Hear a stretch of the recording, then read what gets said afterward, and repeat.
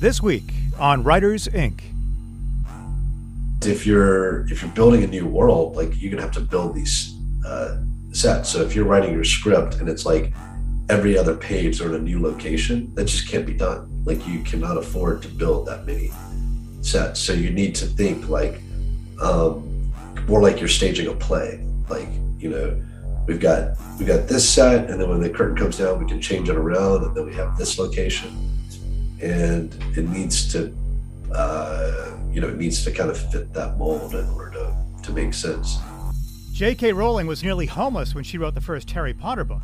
Stephen King penned Carrie in a small desk wedged between a washer and dryer. James Patterson worked in advertising and famously crafted the Toys R Us theme song long before becoming an author. Join New York Times bestseller J.D. Barker and indie powerhouses Jay Thorne and Zach Bohannon as they pull back the curtain on some of the world's most prolific authors. Where did they start? What is their process? The biggest names in publishing all have origin stories. All have tips and secrets. What does it take to consistently top the bestseller lists and become a household name? Get your notepad out. School's in session. This is Writers Inc. All right. Happy New Year, guys. Man, New Year's Eve was wild. I wasn't sure I was going to make it, but here I am. And Zach is back. So the first episode with the new intro with Zach, and he wasn't on it, but he's here now. So what's up, man? Yeah, you made that joke because I hit you up and I said I couldn't believe y'all didn't make that joke. We were trying to be nice to you. You guys finally get me on the intro, and I'm absent that first episode. So, but that's okay. I was glad to hear it. So but I'm glad to be back. So, and I survived New Year's apparently. So. I jumped in late at the beginning of this, so I guess we discussed, like, we're actually recording this on, what is today, December 30th, so New Year's hasn't actually happened yet. So my come brain, on, JD. my brain is trying to wrap its head around this conversation like it's like a bad time traveling movie for me. Yeah, but I'm going to be sitting home doing absolutely nothing, so like New Year's is going to be no different for me than any other night. Same here. New Year's is one of the holidays I just don't give a crap about. Like, I'll probably be in bed by 9:30. Yeah. So it's just whatever. It's just another day on the calendar flipping over. I just ran out of my office really quick to refill my water before we started recording. And my wife is out there freaking out because we've got a house that we're buying in Georgia. And I think I sent you guys links to this place. It got hit with a really bad hailstorm about 2 weeks ago. That just completely wrecked the roof on the house. And it's a big, big house. So we got a quote to get the roof repaired, and it's a little over $30,000. The current sellers are willing, like, their insurance company is willing to cover it. The problem is our closing is set for January 5th. So, like, the insurance isn't going to pay out before then. The roof isn't going to get fixed before then. So we've got two choices. We can either delay closing until all those kind of things happen, or we could just take a credit, from the seller. But they're only willing to credit back $10,000 on a roof that we know is going to cost $30,000. But if we delay the closing, our interest rates have gone up since we locked in, and like to delay the closing beyond the date that it's supposed to be, it's something like $1,000 a day to hold our current interest rate. So she's out there just pulling her hair out, and like she tried to corner me while I was grabbing my water to tell me all this stuff, and I heard like half of it, and then I ran in my office really quick and locked my door and put my little "I'm recording something right now" note on my door so nobody would bother me. And now I'm hiding in here. You'll be podcasting the rest of the afternoon. I was going to say, this is going to be a 3-hour episode of Writers Inc., folks. Strap in. I'm looking at my windows thinking I could probably get out if I have to. Well, yeah, it's been one of those days. I did get some cool news, though. Like, I love robots. I don't know if we've ever talked about this, but we've got, I think, 6 Roombas in the house, like the vacuum kind. We've got a bunch of those robot mops. And I also hate plowing my driveway. And I got an email from a company out of China that has a robot snowblower coming out. And they wanted to know if I'd be interested in being part of the beta program. So I jumped on that. So I'm literally going to get a robot snowblower about a year before it hits the market and get to play with this thing out in my driveway. So I don't know when that's going to show up, but I'm psyched. I got that message a little while ago. There are so many jokes there. I just don't even know where to start. Yeah, I know. Well, here's the thing. Like, I think I've talked about this on the air before too. Like, me going outside and shoveling snow, it's just silly because like I make a lot more money if my butt's planted in front of my Mac and I'm writing some kind of story. So I can pay somebody to do that, and that's what we're doing now. We pay some guy to come through with a snow plow, and he hits it. But the problem is when somebody plows your driveway with a snow plow, they just pack down a bunch of it, like at the bottom, and like it turns into this giant sheet of ice. They get get the top layer of snow out, but then the rest stays. So I've been working with companies coming to heat the driveway, which is a thing up here in New Hampshire. You can get a heated driveway. So I've gotten quotes on that, but that's anywhere from like $30,000 to $50,000 to put in. I thought you already had one. I thought we talked about the heated driveway. No, we've had houses that we looked at that had them before. Now I'm disappointed. Your house sucks. I thought you had a heated driveway. Yeah, not yet. No, because there's other hoops I have to jump through there, because like my driveway is sloped, which means I'd have to put a drain down at the bottom so I don't turn our little circle into an ice skating rink. A little portion of that is what's called an easement. It's basically property that I share with one of my neighbors, a neighbor that we get along with, so I don't want to aggravate them by doing something. So like the idea of bringing in a robot snowblower that just solves all the problems is very, very enticing to me. So I'm excited. I just love that you've been on TikTok 2 weeks and now you're on all these lists in China where they're sending you robotic snowblowers. Honestly, it's one of those weird things that happens when you hit the New York Times bestseller list. Like people start sending you random free things. Like I get so many books in the mail now. It's crazy. But other stuff, like they want you to put it in a book. It's like they want me to talk about this robot lawn or robot snowblower in a book, like a product placement thing. So they send you free stuff. I've gotten TVs, I've gotten stereos, I've gotten speakers, like totally unsolicited. This stuff just shows up at the post office or UPS. So a very cool problem to have until you have too much of, like I've got a closet with 2 extra speakers. I wouldn't want all that stuff. Yeah, like it's just a burden. Yeah, after a some while, of that's like cool, but yeah, but like I've got extra speakers now because I don't know why speakers are even a thing, but like I've gotten like 5 sets of brand new speakers for free from 3 different companies. They just like I'm on some kind of list and they just send them to me. So yeah, I don't know. Can we go back to the robot? Because I'm wondering, like, can you send the robot to the neighbor you don't get along with and just like let it go? Like, oops, like I misprogrammed it. Like, yeah, can it like take her out or something? Well, here's the thing. So the robot that they're sending me is their beta robot. And the one that's actually going to hit the market next winter, like they're going to actually send me a free one. So like this one is basically just a test robot that I get to play with for a year. And then the final one that is going to be on the marketplace, they're going to send me a brand new one. So I'll actually have 2 of these things. So if I wanted to, I really could give one of them away to one of my neighbors, but I would probably give it to the nice neighbor, so that my evil neighbor could stand out in their driveway while they're shoveling snow and they could watch the 2 robots running around in the other yards doing it for them. I think that'll be more fun. What if you built a ring in your backyard and put the beta versus the new one and have them like a death match, a robot death match? I am all for that. Maybe you guys need to come and visit for like a week and we can hammer that out. Special Writers Inc. episode with killer robots. Hey, I'd be down for that. So I don't even know what it's like to need a snowblower or a plow because I live in the freaking South. So, Yeah. Just anyway. Okay, so we're all sitting here just trying to do more jokes. I know we're done. Yeah, like that's about as far as that can go. How about writing wise? What are you guys working on writing wise? I'm kind of stuck in the same place I was before. I've got that script is with my agents. They're reading through it right now. We're going to try and figure out how to cut a couple of hours out of it. I've got my latest book back from pretty much all my beta readers and my couple of agents with their suggestions. So I'm going through that right now, making all those cuts, yelling at everybody, yelling at the screen, going, no, that has to stay because, and I realize that they're right. And so I'm if everything works out, I got to chop about 30,000 words out of this book. But it's a lot of things come to light. Like I tend to overcomplicate my plots. Like when I sat down to write this latest book, I told myself the story is going to go in a very straight line. It's going to have a single point of view, first person narrative. I'm going to do this, I'm going to do that. But then I just get to a point where I just can't help myself. I'm like, a twist right here would be so awesome, and I'm going to do this. And then I do this, and then I do that, and I do this, and I do that. And before I know it, I've got this knot of twists, and it's a cool story for the most part. But sometimes it gets really confusing. So one of the things that I've learned to really listen to my beta readers on is, if they come upon a twist and it doesn't, resonate with them the way that I want it to, if it confuses them, if it takes them out of the story, makes them think something that they shouldn't be or whatever, like I've got zero problem yanking that twist out, unraveling whatever other parts of the story that it impacts and taking all that stuff out of there, rather than, try to defend it or leave it, because I know that, if I leave that in there, I'm going to get 1,000 emails from people down the road after the book comes out with the same problem that one person had. So, you have to be open to that kind of thing. So that's kind of where I'm at right now. I'm just trying to hammer all that out, hoping to have it done by the end of January. Cool. How about you, Zach? What are you working on? Nah, you should go next. Okay. I'll tell you why in a minute. All right. I'm going to have a great segue into our podcast as sponsor. Perfect. So you should let me go last. Okay, I'll do that then. I sent my manuscript for the next 3-story method book on writing scenes to beta readers today, and hard to believe it's been 2 years since we published 3-story method, the flagship book, and so it'll be almost 2 years.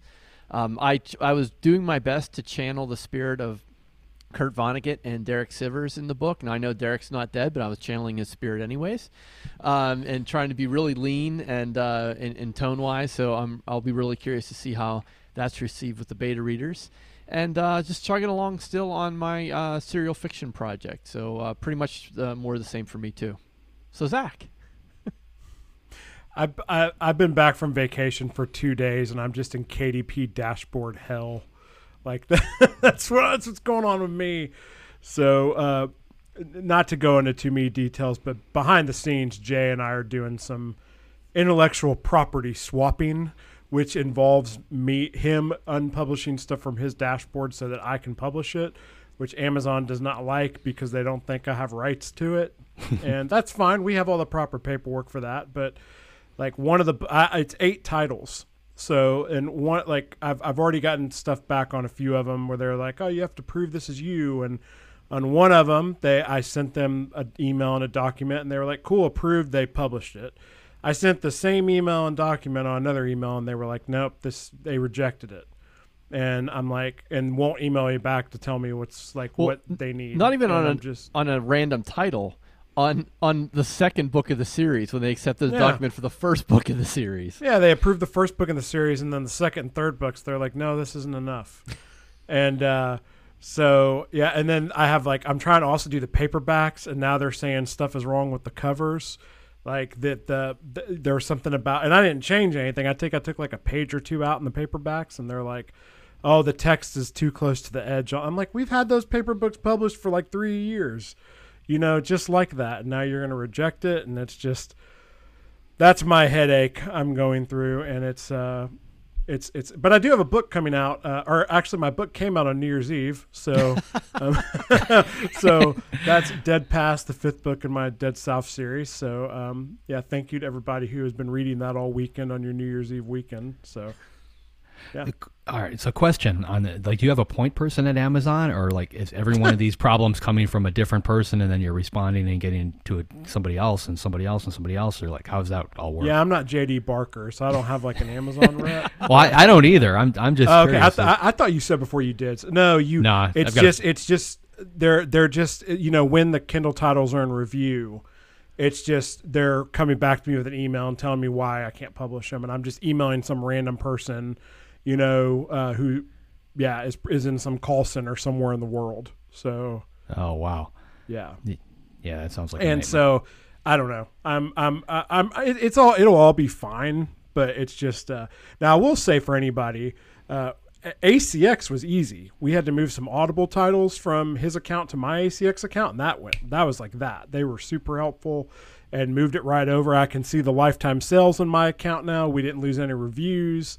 Like none of that was super easy, but migrating through KDP is definitely become more of a pain in the butt. So if I shoot an email to Amazon and says, "Hey, somebody's trying to steal my books," and mention those couple of titles, that would probably really throw your. This is what happens when I'm editing. I get really bored and I need outlets. So yeah, maybe I'll pick on you. I'm gonna call your wife and tell her to, I don't know. Something with real estate. I don't know. I got nothing. Jay, what were you gonna say? Well, I was just gonna say, if you have problems with getting in touch with representatives from a publishing company, you can't get to a real person. I know a place where you don't have that problem. Where's that, Jay? It's called Kobo Writing Life, and it's this great company where if you send an email, you're gonna talk to a real live person. You can publish your books anywhere in the world. You can set your prices. You can do monthly promotional opportunities. And if you publish on Kobo Writing Life, you can still publish everywhere else. So if you're interested, make sure you check out our wonderful sponsors at KoboWritingLife.com. Also want to give a nice shout out to all of our patrons supporting the podcast. If you would like to ask us questions for the monthly Q&A episodes, You can do that by becoming a supporter at patreon.com/Writers Inc. podcast. And that brings us to the guest for the week. JD, who do we have up? We've got Hugh Howey coming back to fill us in a little bit more on wool.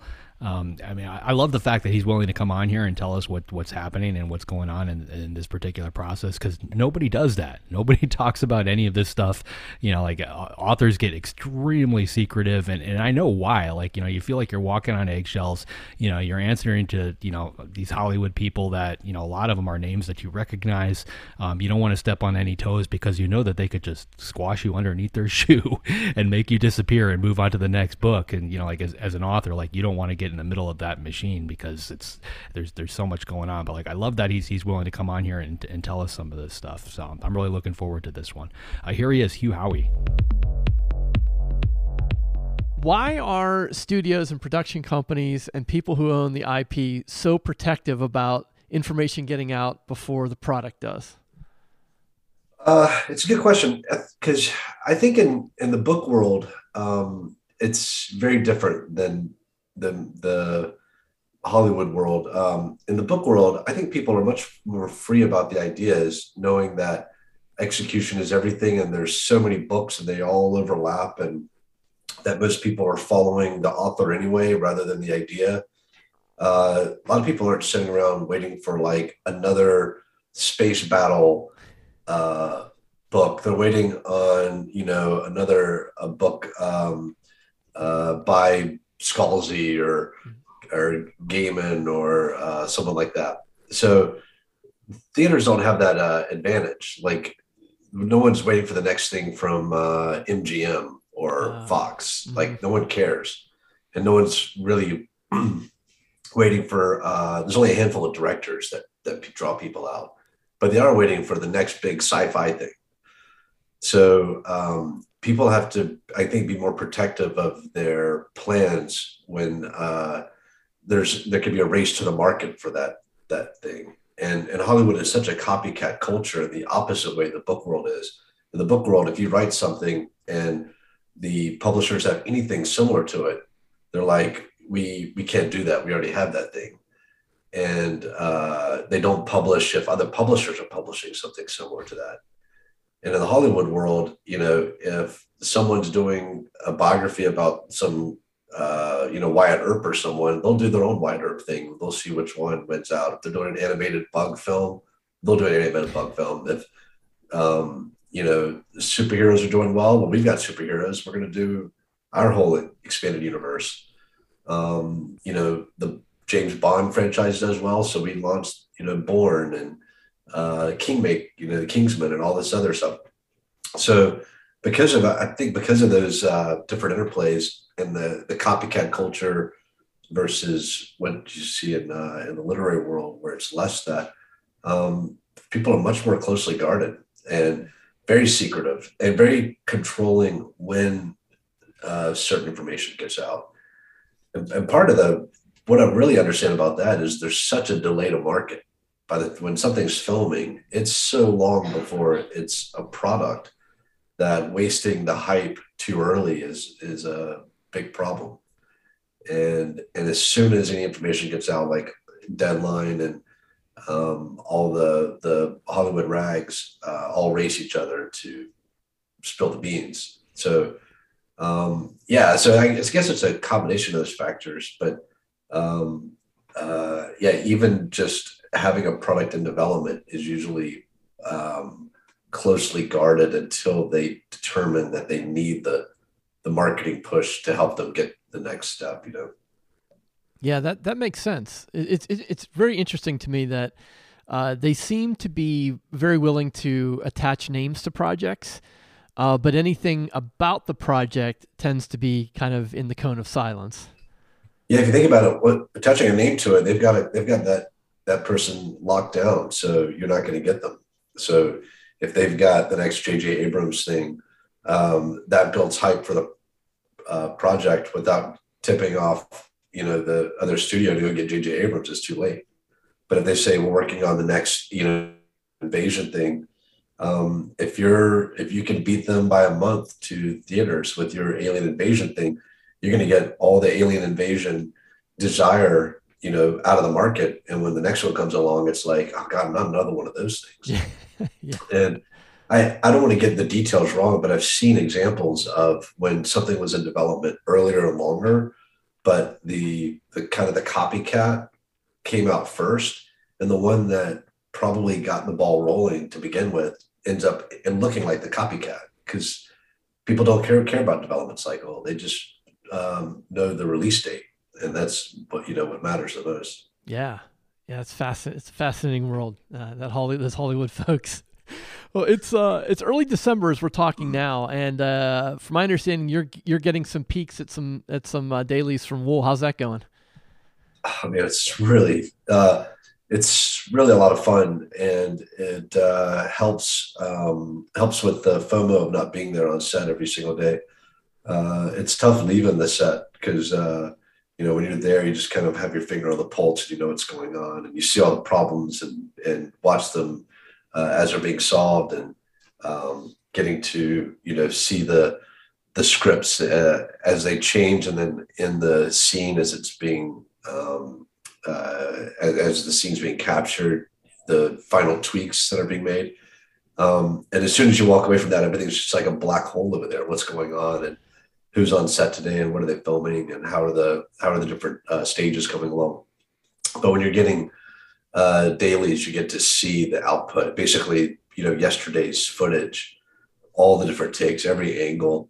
It's more content that you can, it's there. You get what they shot for 12 hours, so you can't sit and watch it all, but you can go through and see the takes and see what they're going after. And it's wild because I'm basically getting to watch the TV show in a really raw form, but completely out of order. One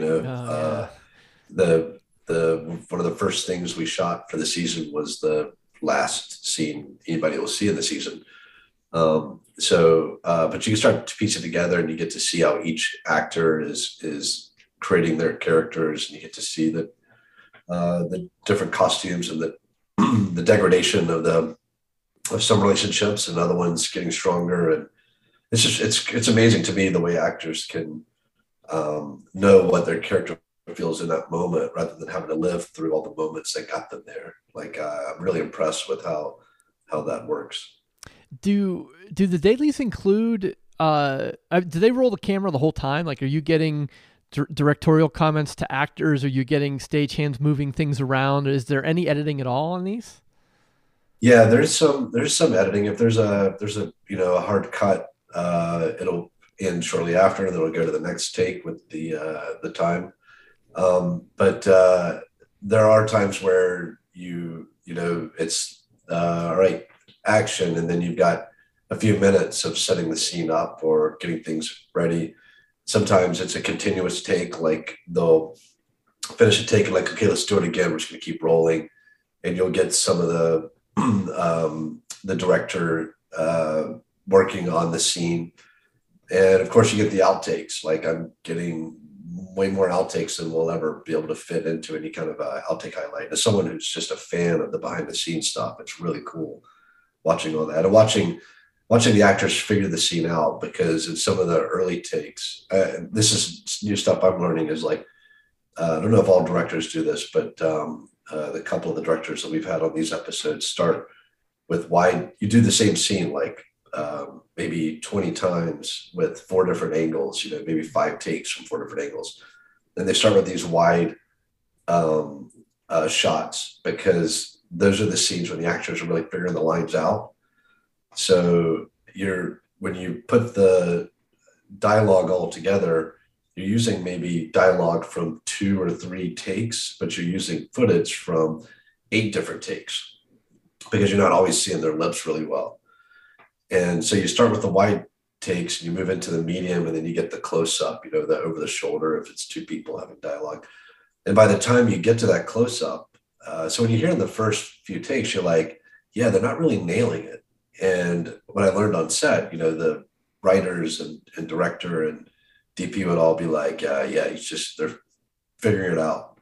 And it's like, I saw this consistently, like with the wide scene, you're getting the framing of the scene and the set.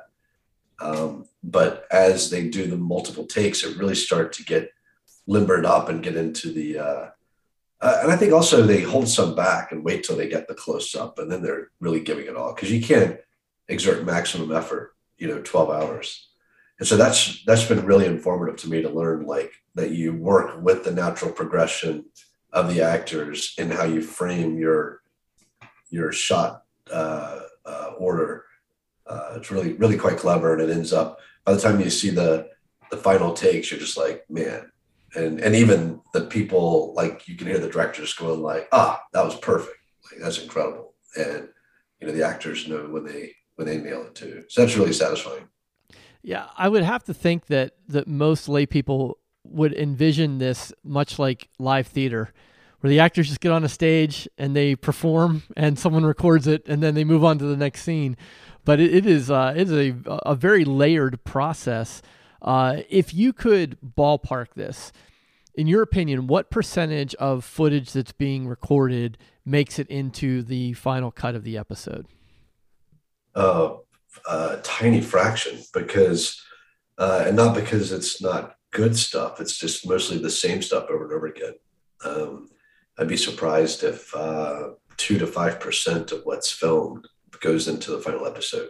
One of the things I've been most surprised by, and I've been told that this is being filmed kind of like a feature film with the same amount of takes and like budget per final minute, per polished minute. Which means they're not getting as much per day as you would think they would in order to get a whole season TV shot. Like, they'll spend a whole day shooting just to get one conversation down. And it's incredible, the diligence that goes into making this like as good as it can be. Really surprised. I thought it'd be more like closer to how I imagine like soap operas, where it's just like, all right, say the line, take, we got it, like, check the footage, just move on. But it's not like that at all. It's a lot of repetition. And has that changed the way you view long form storytelling in general, like TV shows, movies? Do you see it from a different perspective now because of this experience?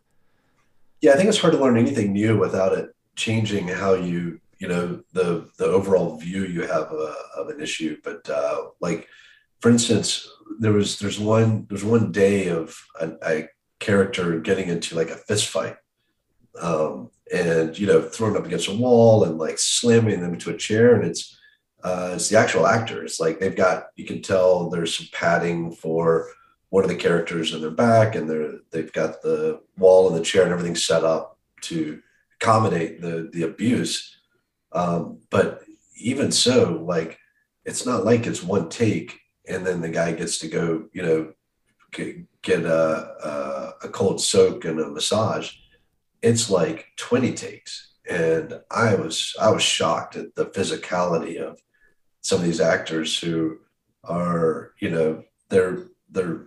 their talent is in their acting. They're not like athletes. They're not in the best physical shape. And to endure what they endured just to get this one fight scene was like jaw-dropping to me. I've always I think had just a huge degree of respect for anything that gets made, just knowing how many hoops they have to make it through to get there. But watching and I had respect for things that got to the point of principal photography starting, but now my respect for how much everyone involved has to put into that set in sweat, blood, and tears. Like that, my respect for that has gone through the roof for sure. And I'm sure that a lot of this is going to inform subsequent projects. So you kind of mentioned in a general sense that you have a new project that's kind of hitting your desk, and I wonder if you might want to talk about that for a little bit. Yeah, it's super exciting. It's definitely going to change some things. I'm going to write way more fight scenes, I think. Those have been fun to subject the actors to.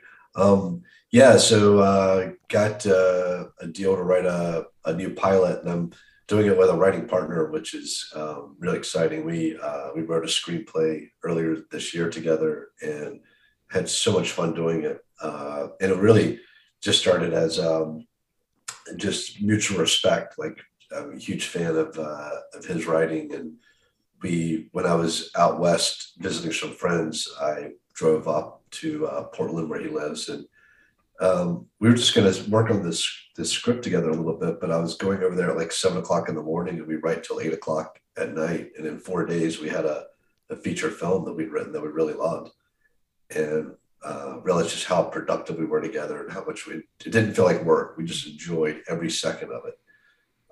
So I was like, let's write 2 movies a year like this. It's just so much fun. Eventually we'll write one that, gets picked up by somebody.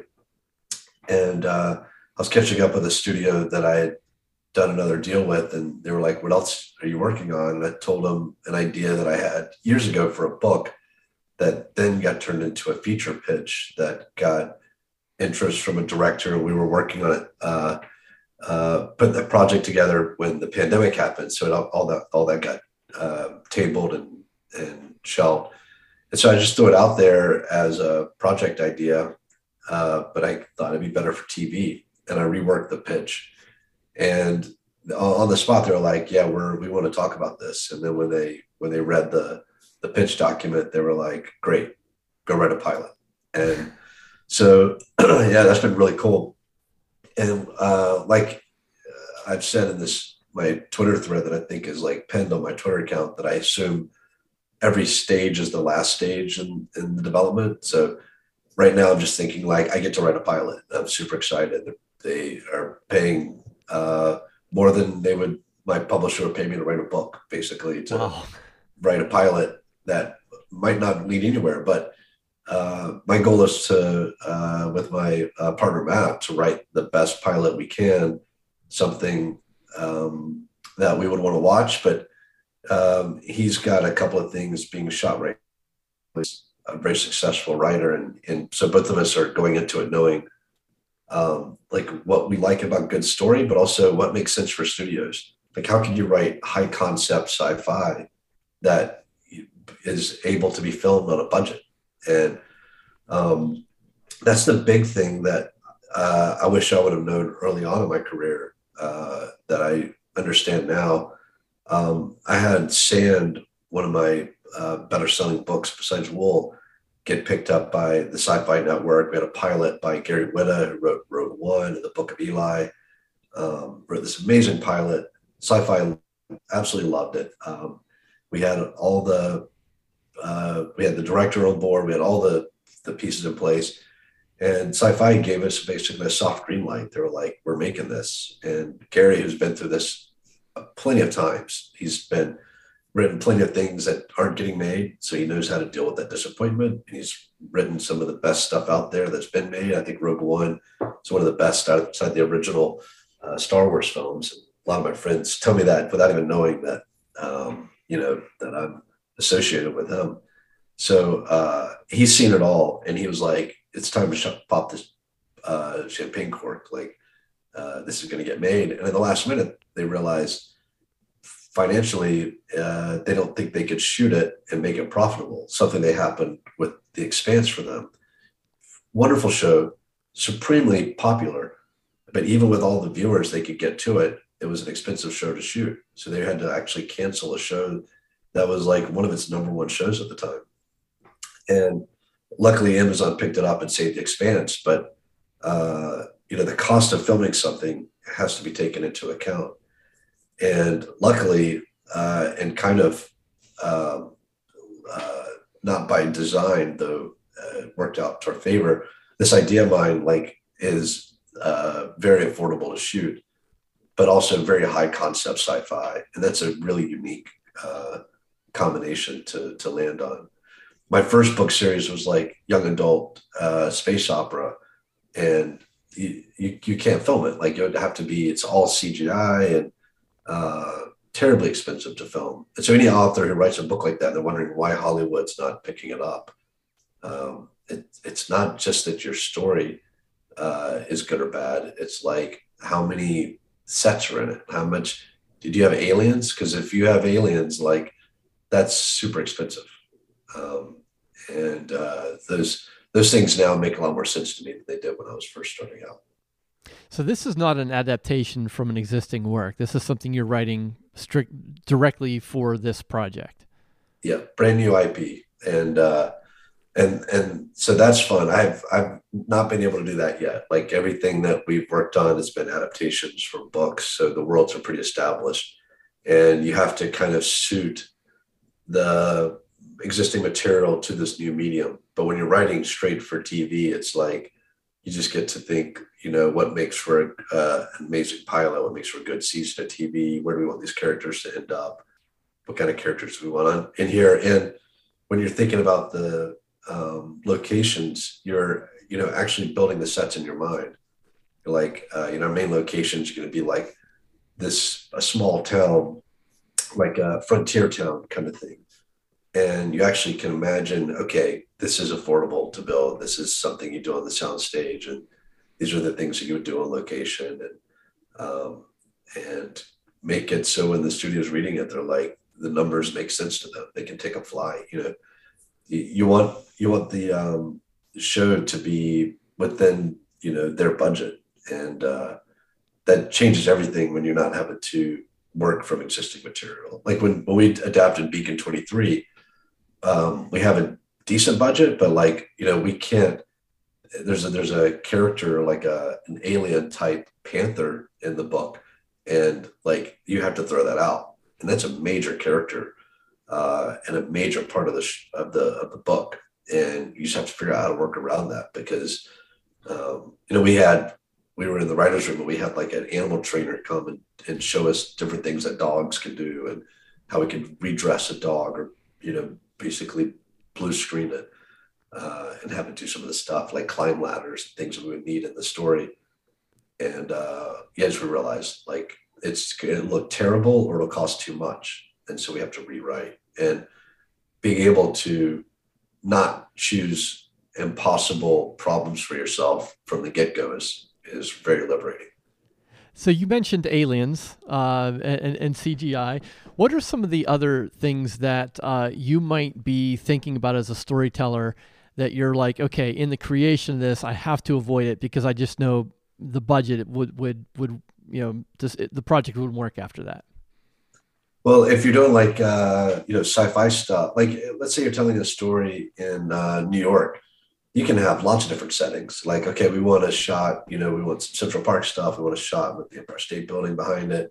We're going to do, a water shot on the Hudson.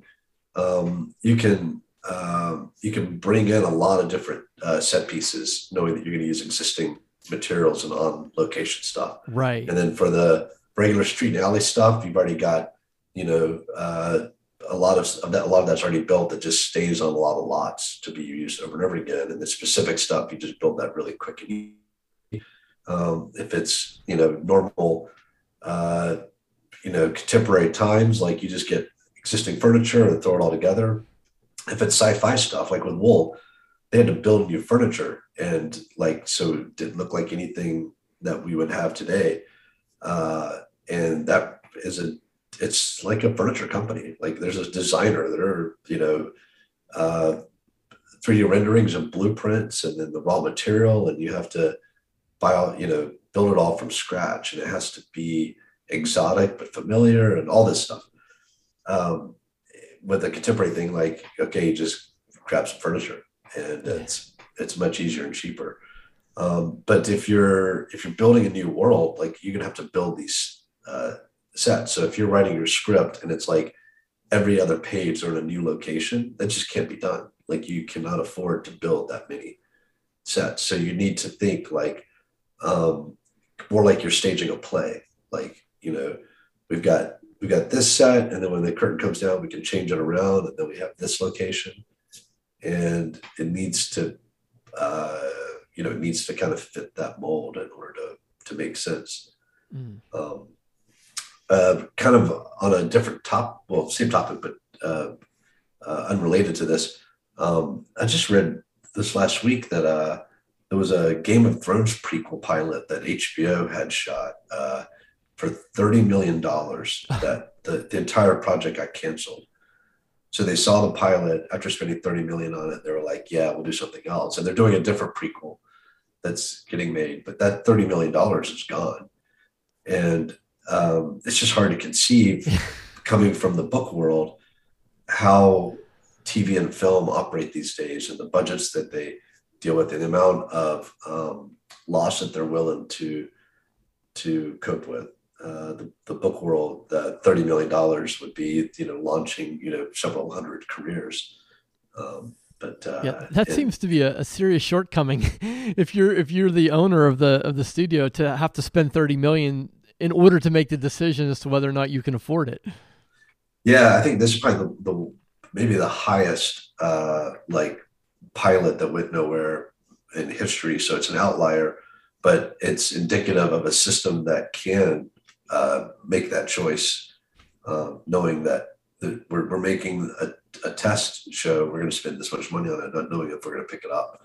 And the amount of income they have and the amount of viewership and subscribers makes it all make sense to them. But it's still just jaw dropping. But the same for commissioning a pilot. Like didn't know what the industry standard was, but I think like the median for a pilot, and there's some WGA guidelines where you have to pay certain amounts, but I think the minimum might be like 125, 150,000, and the median's like 200,000.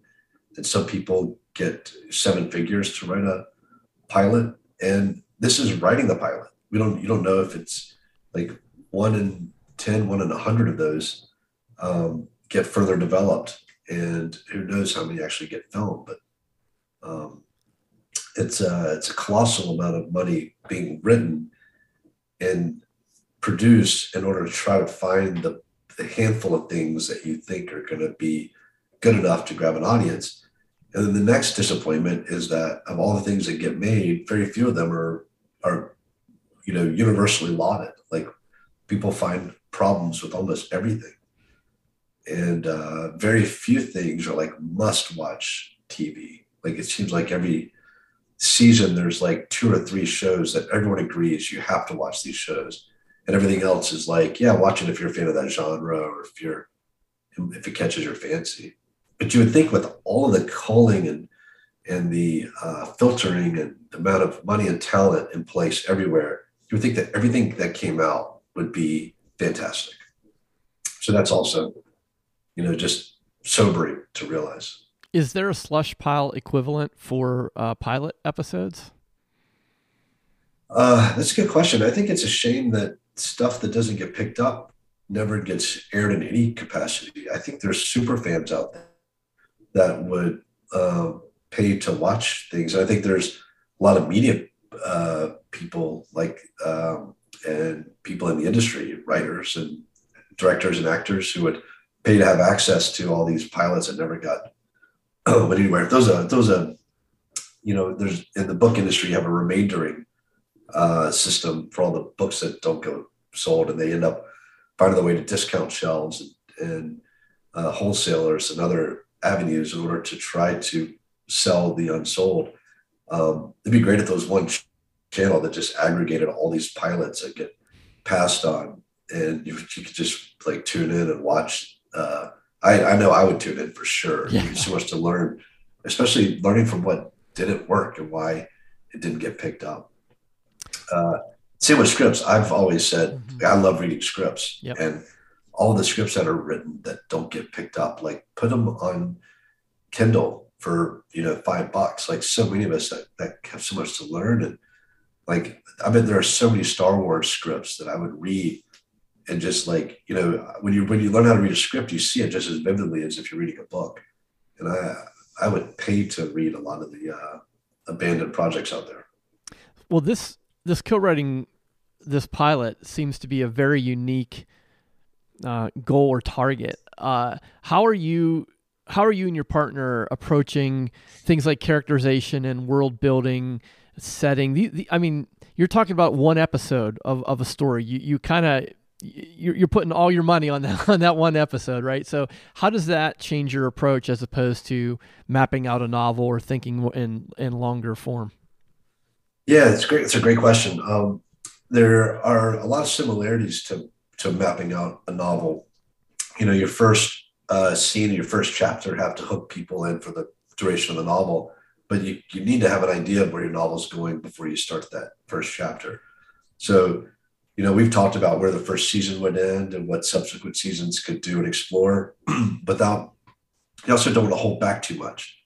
You need to put enough into the pilot that viewers are hooked. Like one of the great pilots, I think, Breaking Bad. By the end of the pilot, like we see that this guy's going to be cooking meth and on the run from the law. Like we don't think, okay, by episode 5 he's going to start cooking meth. Like, how can you get a character to develop that much in one episode and still leave enough room for that character to develop over many seasons? And one of the answers to that is to make sure your character is not anywhere close to where you want them to be by the end of season 1, season 5, the pilot. Like whatever you think their life is now that's normal, make it more normal, or make it further removed from where they're going to end up by the first episode.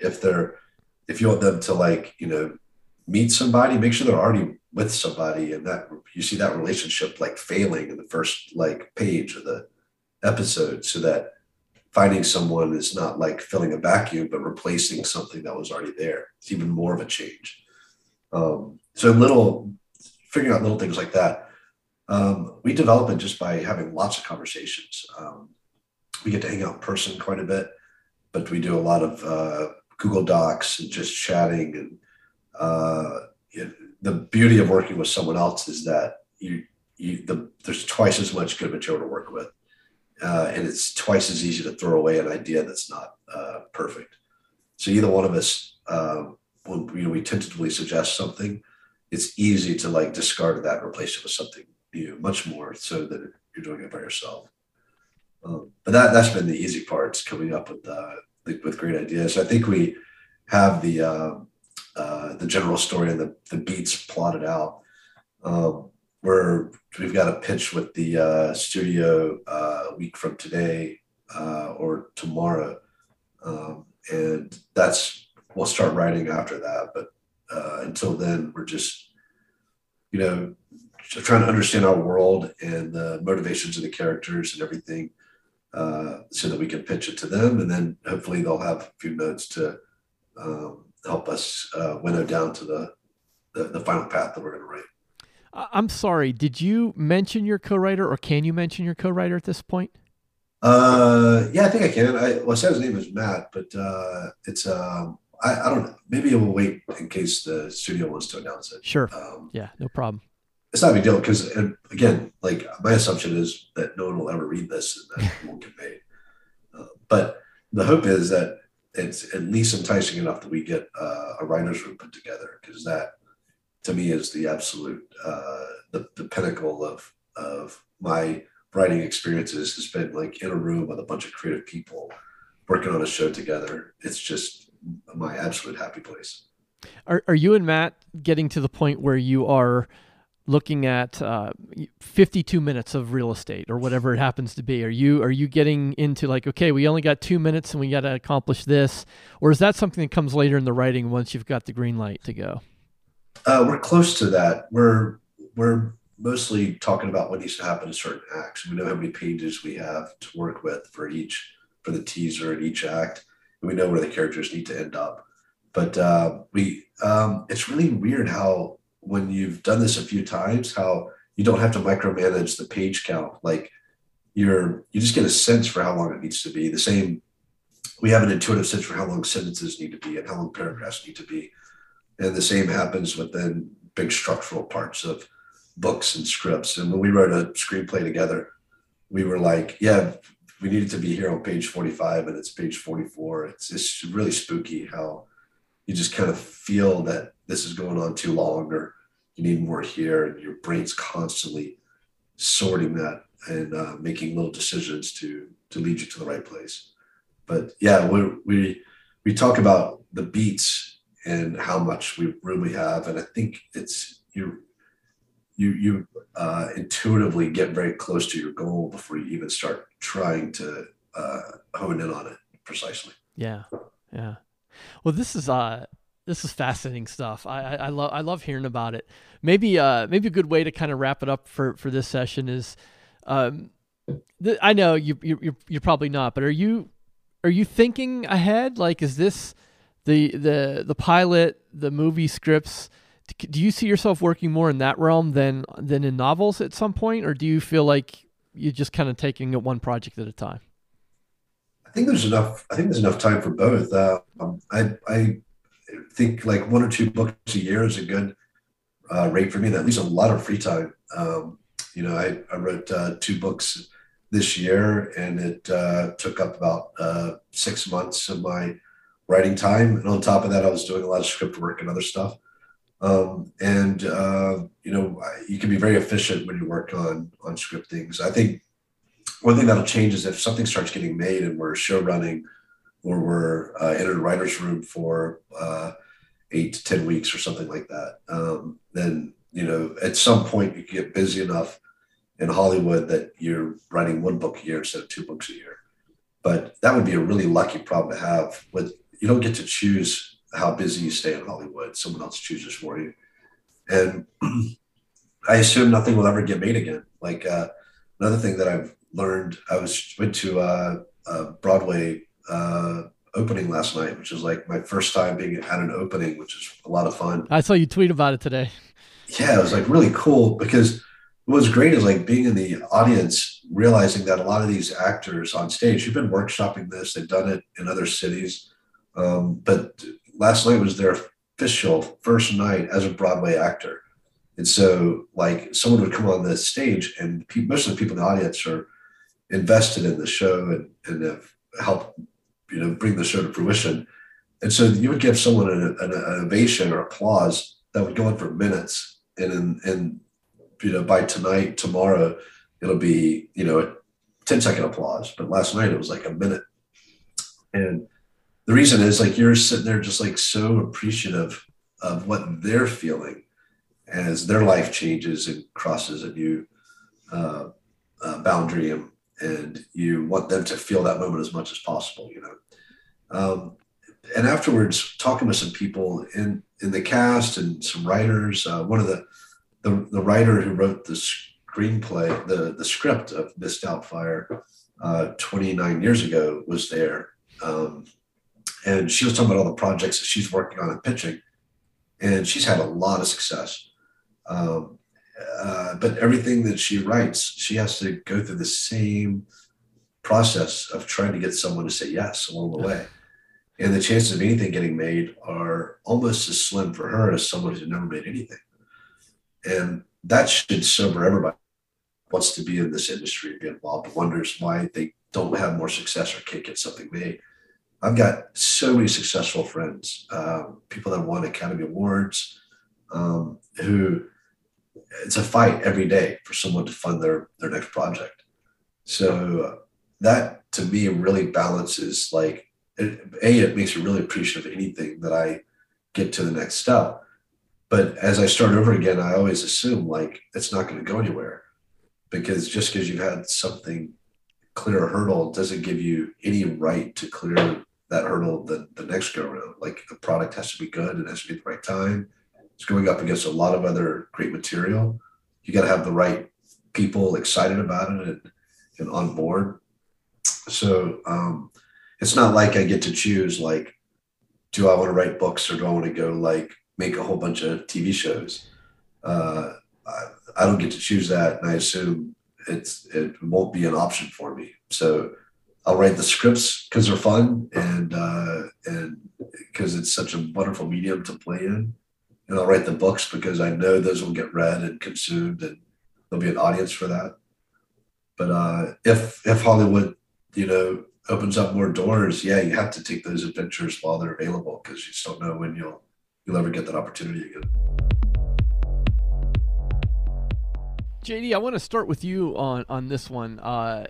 You've been working on a script, and Hugh was really cool in talking a little bit about his process right now. So, did you take any notes there? Anything like caught your ear that you're gonna use in your process? Well, kind of. Like when I wrote for Forsaken, I didn't, Hollywood wasn't even something that I thought about. When Forum K, when I was working on that, it sold for feature film, before publication went. So like when I was working on the rest of the ones in that series, like that was definitely something front and center in my mind. But I hadn't really had a whole lot of conversations with the people in that world yet. By the time we finished, a couple years later, working on that, and I wrote Caller's Game, like that was definitely at the forefront of my thoughts. The pandemic was just picking up. I had a friend that's working on the Jack Ryan for Amazon, and like the entire production got halted, and I'm pretty sure they haven't even picked back up yet, mainly because of the large crowd scenes and the amount of travel worldwide and stuff that they had to do. So I was having those kind of conversations behind the scenes. So when I wrote Caller's Game, like 90% of that book takes place in a radio broadcast booth, with a handful of people, and like that was an intentional thing. I was like, if this is going to sell, like this is the time to make that. And I was hearing that from people working in Hollywood, like they were, projects were getting shelved, getting put on hold. They were hemorrhaging money because, when you take something like Jack Ryan, you can't, you've got all those sets, you've got all those people, if you plan on picking it back up again, you have to pay everybody, you have to store everything, you have to keep it all, kind of in that holding pattern. And it's extremely expensive, without any of the money really coming in. So I was hearing about those problems. And at the same time, those same people, that were filming stuff like that were out looking specifically for projects that they could film very quickly during a pandemic, to kind of offset some of that bleeding. They wanted something that they could, film very fast with a handful of people and get out there in the marketplace to bring in some cash to line the coffers so that they can keep some of these other big productions going. So yeah, so when I was writing Caller's Game, I guess is the moral of this story. I was purposely thinking that, and I tried to keep it in mind through the whole thing. And, I tend to do that now as I write as well, budgeting and all those types of things.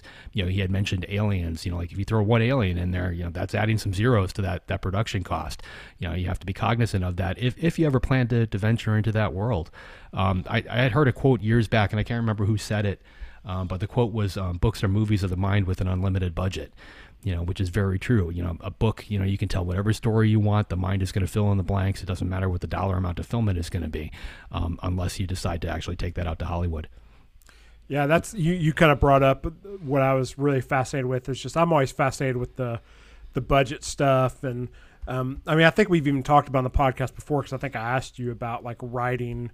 When you're writing your books, do you think about possible film adaptation and stuff? And I think at some point, like especially when you're where you're at in your career, where you are people are looking to option your stuff like pretty much anytime you put something out. Like it feels like you'd have to be looking at that. And when he mentioned Beacon 23, and I read that book, and he mentioned, I know the character he's talking about they have to eliminate, and I was like, wow, I was like, that's a pretty big deal, and stuff. But and that's one of those things too where I always kind of try to view the adaptation of the movie or the show. You always hear that whole thing. It's the book is better. It's not like in my mind, it's just not even the same thing. Like it's almost based off the book, not like Does that make sense what I'm saying? Like I always look at adaptations as like a separate thing now, and don't sit there and try to compare it to the book like as best I can for a lot of those reasons, because you don't know the stuff that's going on behind the scenes that is making them have to make these decisions to change things in the book when they're writing the screenplay. Yeah, it's honestly extremely rare for a book to be adapted, where they follow the entire story all the way through and with very little changes. And I can think of a couple off the top of my head, like Silence of the Lambs was a really good one. But they did take stuff out, like if you watch that movie and you compare it to the book, there's a lot that was taken out, but like it doesn't feel that way. It still tells the same story, but it's, in its own unique way. And there's other ones where they've completely had to redo the story in order to make it work. And, those kind of things, you definitely, you see a lot more of it once the curtain gets pulled back and you're kind of part of it. I've got a lot of people that I've talked to, showrunners and directors and stuff like that on other projects that have passed on, one book or another. But we still want to work together. We still keep in touch, so that's something else that I tend to keep in mind, as I, come up with an idea for a story. Like, is this going to fit so-and-so? And if it is, like I have one right now where I looped that particular person in and told them what I was going to write before I started writing it and asked, hey, do you think this is something you would be into? To kind of prime prime that pump before it even gets there. So I know when that book is finished, I can hand it off to them probably about the same time I send it to my agent. There's a very good shot that it's going to get optioned. So it's a weird world. Once you break into it, it definitely gets I don't want to say easier because that's not the right word. It's near impossible to get anything made, but it does get a little simpler to understand, and it helps the longer you're in that game. Yeah, and it's interesting too. Like, I mean, you kind of talked about things that are rare and stuff. I mean, it's also you don't. It's not too often you see the author also screenwrite and do just as good of a job. Honestly, the best one I could think of is like The Exorcist. Like William Peter Blatty did an amazing job on the screenplay, and obviously the novel is a classic novel as well. Like and it's such a different thing. And I loved him bringing up too how he wishes, more of these abandoned screenplays would just get put on Kindle or something, because there probably is a lot you could learn from those. I thought that was really, really interesting. Yeah, and he's right too. Like, you develop an eye or an ear or whatever you want to call it when you're reading a screenplay. Like, if you read enough of those, you start filling in the blanks. Like, you know what that would have looked like as a book. You start seeing what it's going to look like as a movie. You can see those cuts, and screenplays are a lot of fun to read. I mean, I've got so many of them that and you can get almost all of them, I think, at this point on the web. It's not too hard to find. But when you actually start writing them, like I went out there and I've sourced out some of my favorite movies and looked at them, and I look at every single thing about it. The cuts, how they describe everything, how they describe the scenes, the dialogue. It's so tight. Like those types of things. Gone Girl is one of my all-time favorites. The screenplay is phenomenal, and that I don't know if it was Gillian Flynn's first attempt at a screenplay. Definitely her first, obviously one that was made. But like it's absolutely perfect from start to finish, and I know a lot of work went into that to get it there. Those are the kind of things that I really look at. So like in that case, like I went out there, I found the original or the final script for Gone Girl, and then I sourced out earlier versions of that same script because I wanted to see what had changed. So I tend to do that quite a bit too. I try to find different drafts of screenplays, and you'd be surprised, in movies, the 5, 6, 10, 20 different drafts before something gets to the screen. Like there's a lot happening there. Cool. Yeah. One of the other things that he brought up, just shooting out of order. If anybody ever gets the opportunity to get on some type of film or TV set, you should definitely take it. Because it gives you a whole new respect for the actors and actresses, and the fact that they can do this. Like he mentioned that they were shooting the final scene of the series, they shot that at the beginning. So you have to think about the emotions, like everything that has to be portrayed by that actor or actress, for that final scene, because obviously it's a climax. There's a lot of stuff that's happened prior, but, they're tackling that first. And, then they might hit something that happens in the middle or something that happens at the beginning, and they have to dial back all those emotions because their character doesn't know this, and that yet. But they do it so effortlessly. It's fun to watch. That being said, it's also extremely tedious. He kind of brought this up. Like I've seen this where they have one conversation that's maybe 2 minutes long in the final product, and they'll spend a day or two just shooting it, from different angles. 20 or 30 takes like this, and then they pause for an hour or two and move the cameras, move the lights, reset everything. Then everybody comes back and they do it again and do it again and do it again. There's just so much work that happens behind the scenes. But I think any author, anybody who wants to get into that world should definitely try to get out there and check it out. What was that your experience when you starred in True Lies and 21 Jump Street? No. And no, I did not. I was an extra in those. I had a speaking role in 21 Jump Street, but yeah, like that was one of them. Like honestly, that was one of the reasons why I didn't want to stay in that world, because like there was a scene that we were filming for 21 Jump Street. It was Johnny Depp, and it was a spring break episode down in Miami. We spent about 3 days inside of like an arcade, it was like an outdoor bar arcade kind of thing, filming the same scene over and over. And I wasn't in this scene, but I wasn't allowed to leave. Like you're not allowed to go anywhere. You have to stay close by, which is why you always see actors playing basketball and doing this or doing that, hanging out in their trailer. And yeah, it's so freaking boring. Honestly, like I love theater. Like theater is a lot of fun. Like if you want to get into acting, like that's really, like I think is a lot better of a venue, or it's a lot more, the money's not as good, but it's more fun to actually do. And that's another whole thing. Like, you see a lot of, like when they do theater, like they fine tune that script every single performance. And that's why some of the best movies that are made from theatrical stuff, or what I'm getting at is some of the best scripts come from theatrical stuff. So like A Few Good Men, Glengarry Glen Ross, like the dialogue and those types of things is phenomenal. And it's because of that, production had been done thousands of times before they actually put it on film and they got that chance to fine tune it. And what Hugh was talking about, they go through that same process, but those actors and actresses have to fine tune it in, 5 takes, 10 takes. And that's why he was mentioning they do the distant shots first, where they try to get a feel for it. But the evolution that happens between that first distant shot and the final shot they put in the can is phenomenal. Like everything just clicks, and these people are just so good at their job and able to just completely adapt. They hone in on exactly what's working, dial out whatever's not, and they tweak it and they nail it, like really, really fast. Soap operas, he had mentioned those too. Like that's another fun one. If you go to New York, you can attend a lot of the recordings of the soap operas that they film there, and a lot of those are done live. A lot of them are done with 1 or 2 takes at the most. Like they don't reshoot something unless somebody flubs their line, and that's some of the most talented people I've ever seen work in that industry, because they're literally going through an hour, of dialogue that they just learned probably 10 minutes before, because they get a new script 4 or 5 times a week, and they're out there and they're acting it out and they're done with it and they move on to the next scene. Like these people have so much talent, and you don't see it, you don't realize it when you're watching it on screen. And I guess that's another superpower in of itself, the fact that they make it look so easy. Yeah, for sure.